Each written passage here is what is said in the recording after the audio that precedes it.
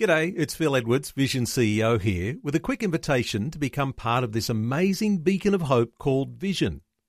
Together we can put our love into action to help people of all kinds build or rebuild their lives on the truth of God. Please consider the part you can play during our upcoming Visionathon appeal, remembering that it's your support that makes Vision possible, including this podcast. Life, culture, and current events from a biblical perspective. 2020 on Vision.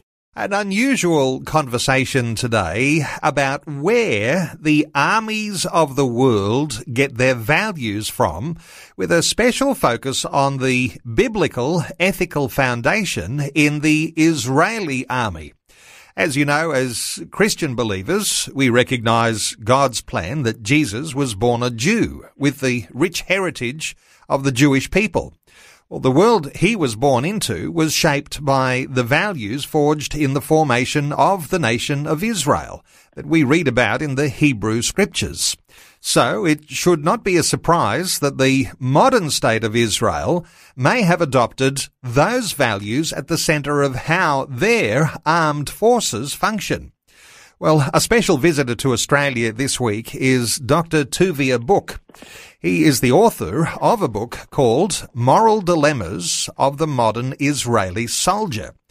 Tuvia, a special welcome along to 2020. Thank you very much. Tuvia, an amazing topic to talk about because I suspect most people don't think deeply about where armed forces get their values from, but this is not just theoretical for you because you were in fact in the Israeli Defence Force and served in an elite combat unit. Give us a little, in a nutshell, history of your own.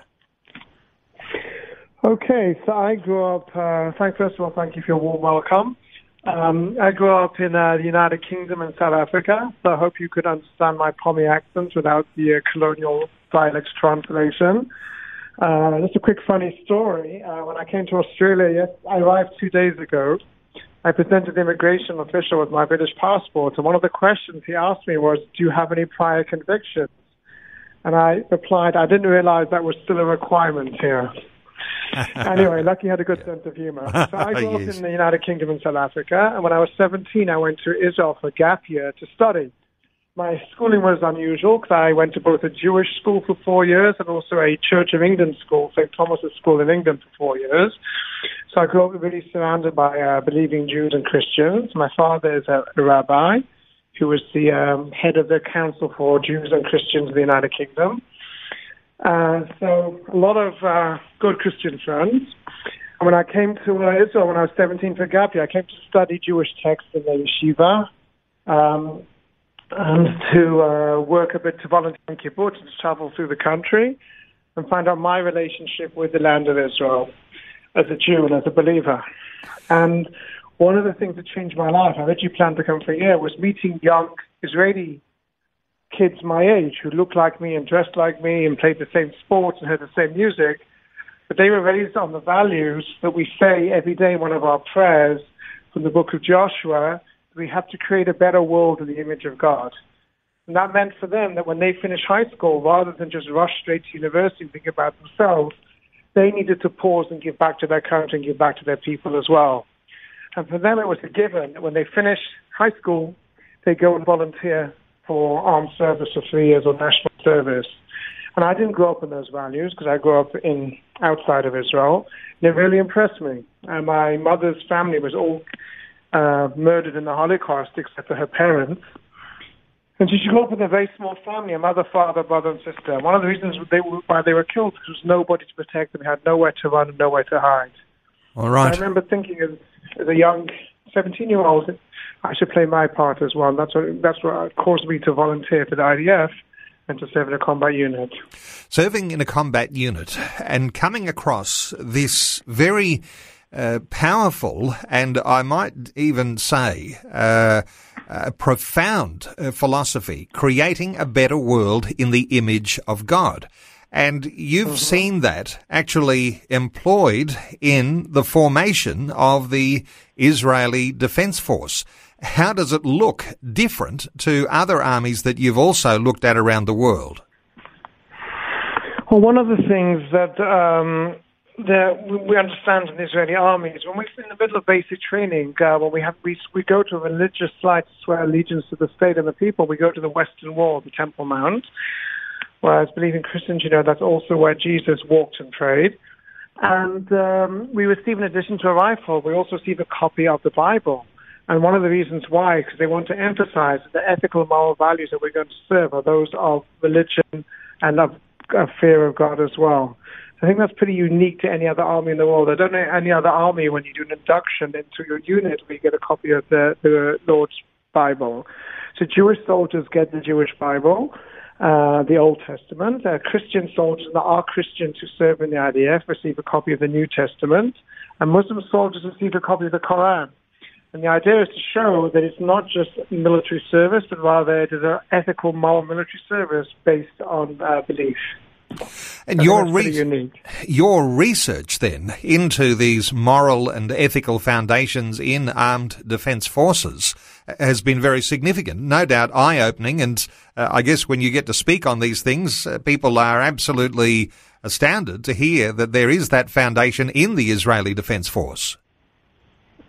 Absolutely. In fact, one of the interesting things about Israel is in Israel's Declaration of Independence, one of the key sentences is that the land of Israel was the birthplace of the Jewish people, and here they first attained statehood and created cultural values of national universal significance and gave the world the eternal book of books.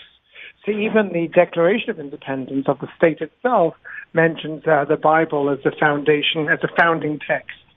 And interestingly enough, one of the biggest international defenders of morality and ethics of the IDF is a gentleman by the name of Colonel Richard Kemp.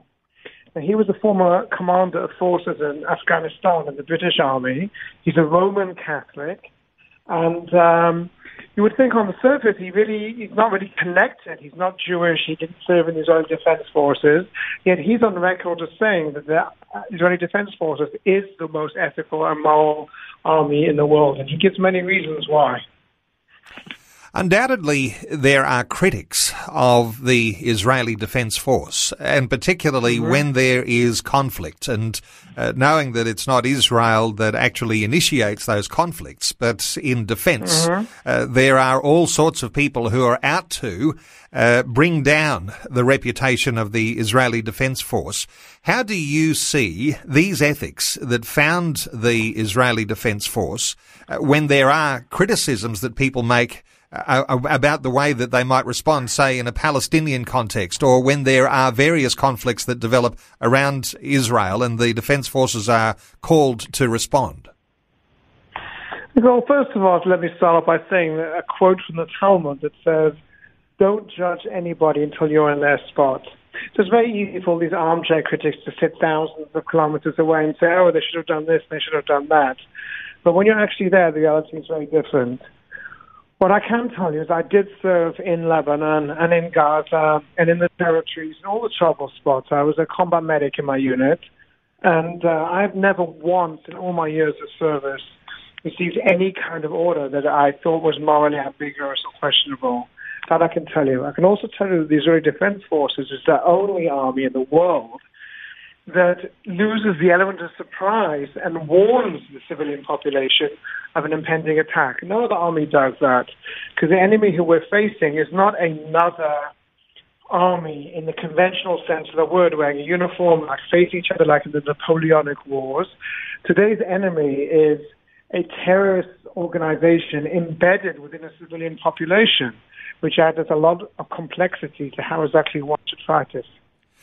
Interestingly, when you are responding, when there's been an attack, this idea of responding ethically and, as you were sharing, creating a better world in the image of God, the recognition that even your enemy is created in the image of God. How does that help to shape the way that a defence force might respond? Okay, so I'll give you an example. About sometime last year, I was visiting with a group of students, and we went to an Air Force base in the southern part of Israel, and we had an interview with a pilot. Now, this pilot had served in the Gaza conflict, and amongst the things that he said was that he was once told to go out on a mission and to bomb a house in Gaza, which there were known terrorists hiding inside the house. He went on to say that he flew 13 sorties, and every single time the mission was aborted until the 14th time.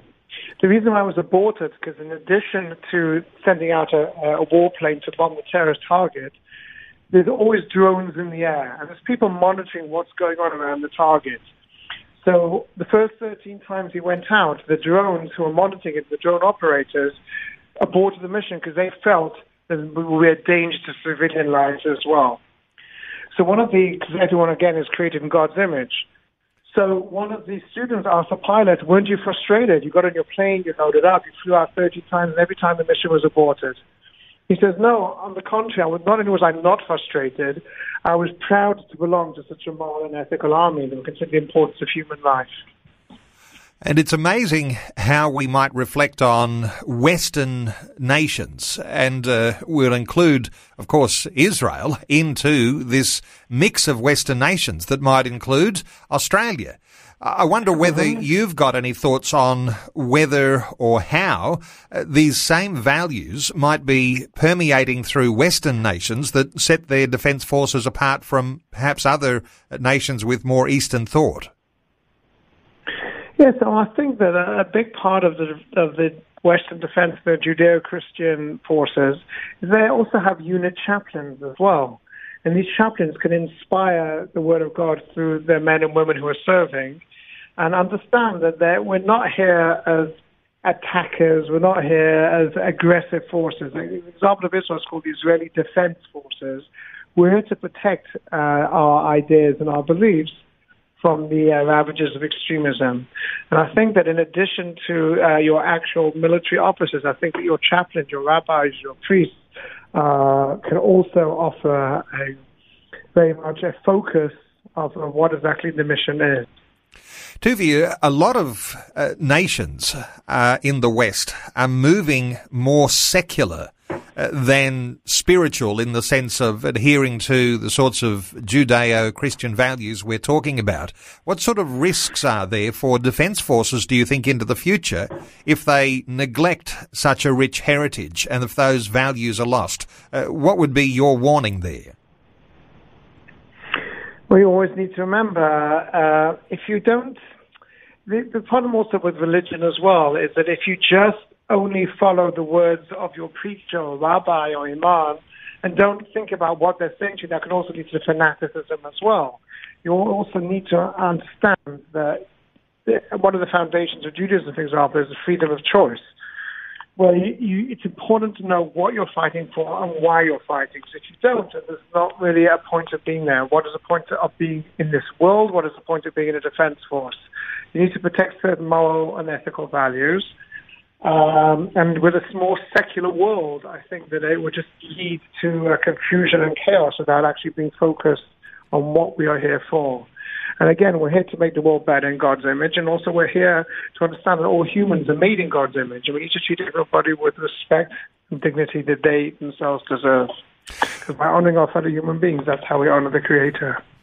Well, Dr. Tuvia Book is in Australia, and for listeners who are in southeast Queensland, you may want to explore this a little further. It's not the ordinary type of topic that you might ordinarily hear from any visiting speaker, but this is a topic that will be addressed along with some other very important issues with regard to apartheid. Is Israel an apartheid state or a multicultural society? Another one of the topics that will be discussed. But I can point people to this meeting that's coming up Thursday. It's organised by the Jewish Board of Deputies in Queensland. It's on Thursday, the 20th of June. Starts at 7 p.m. You will need to make an email contact in order to find out the venue. Here's the email address to write down to be part of that meeting and to see Dr. Tuvia Book speak. advocacy@qjbd.org. That's advocacy@qjbd.org.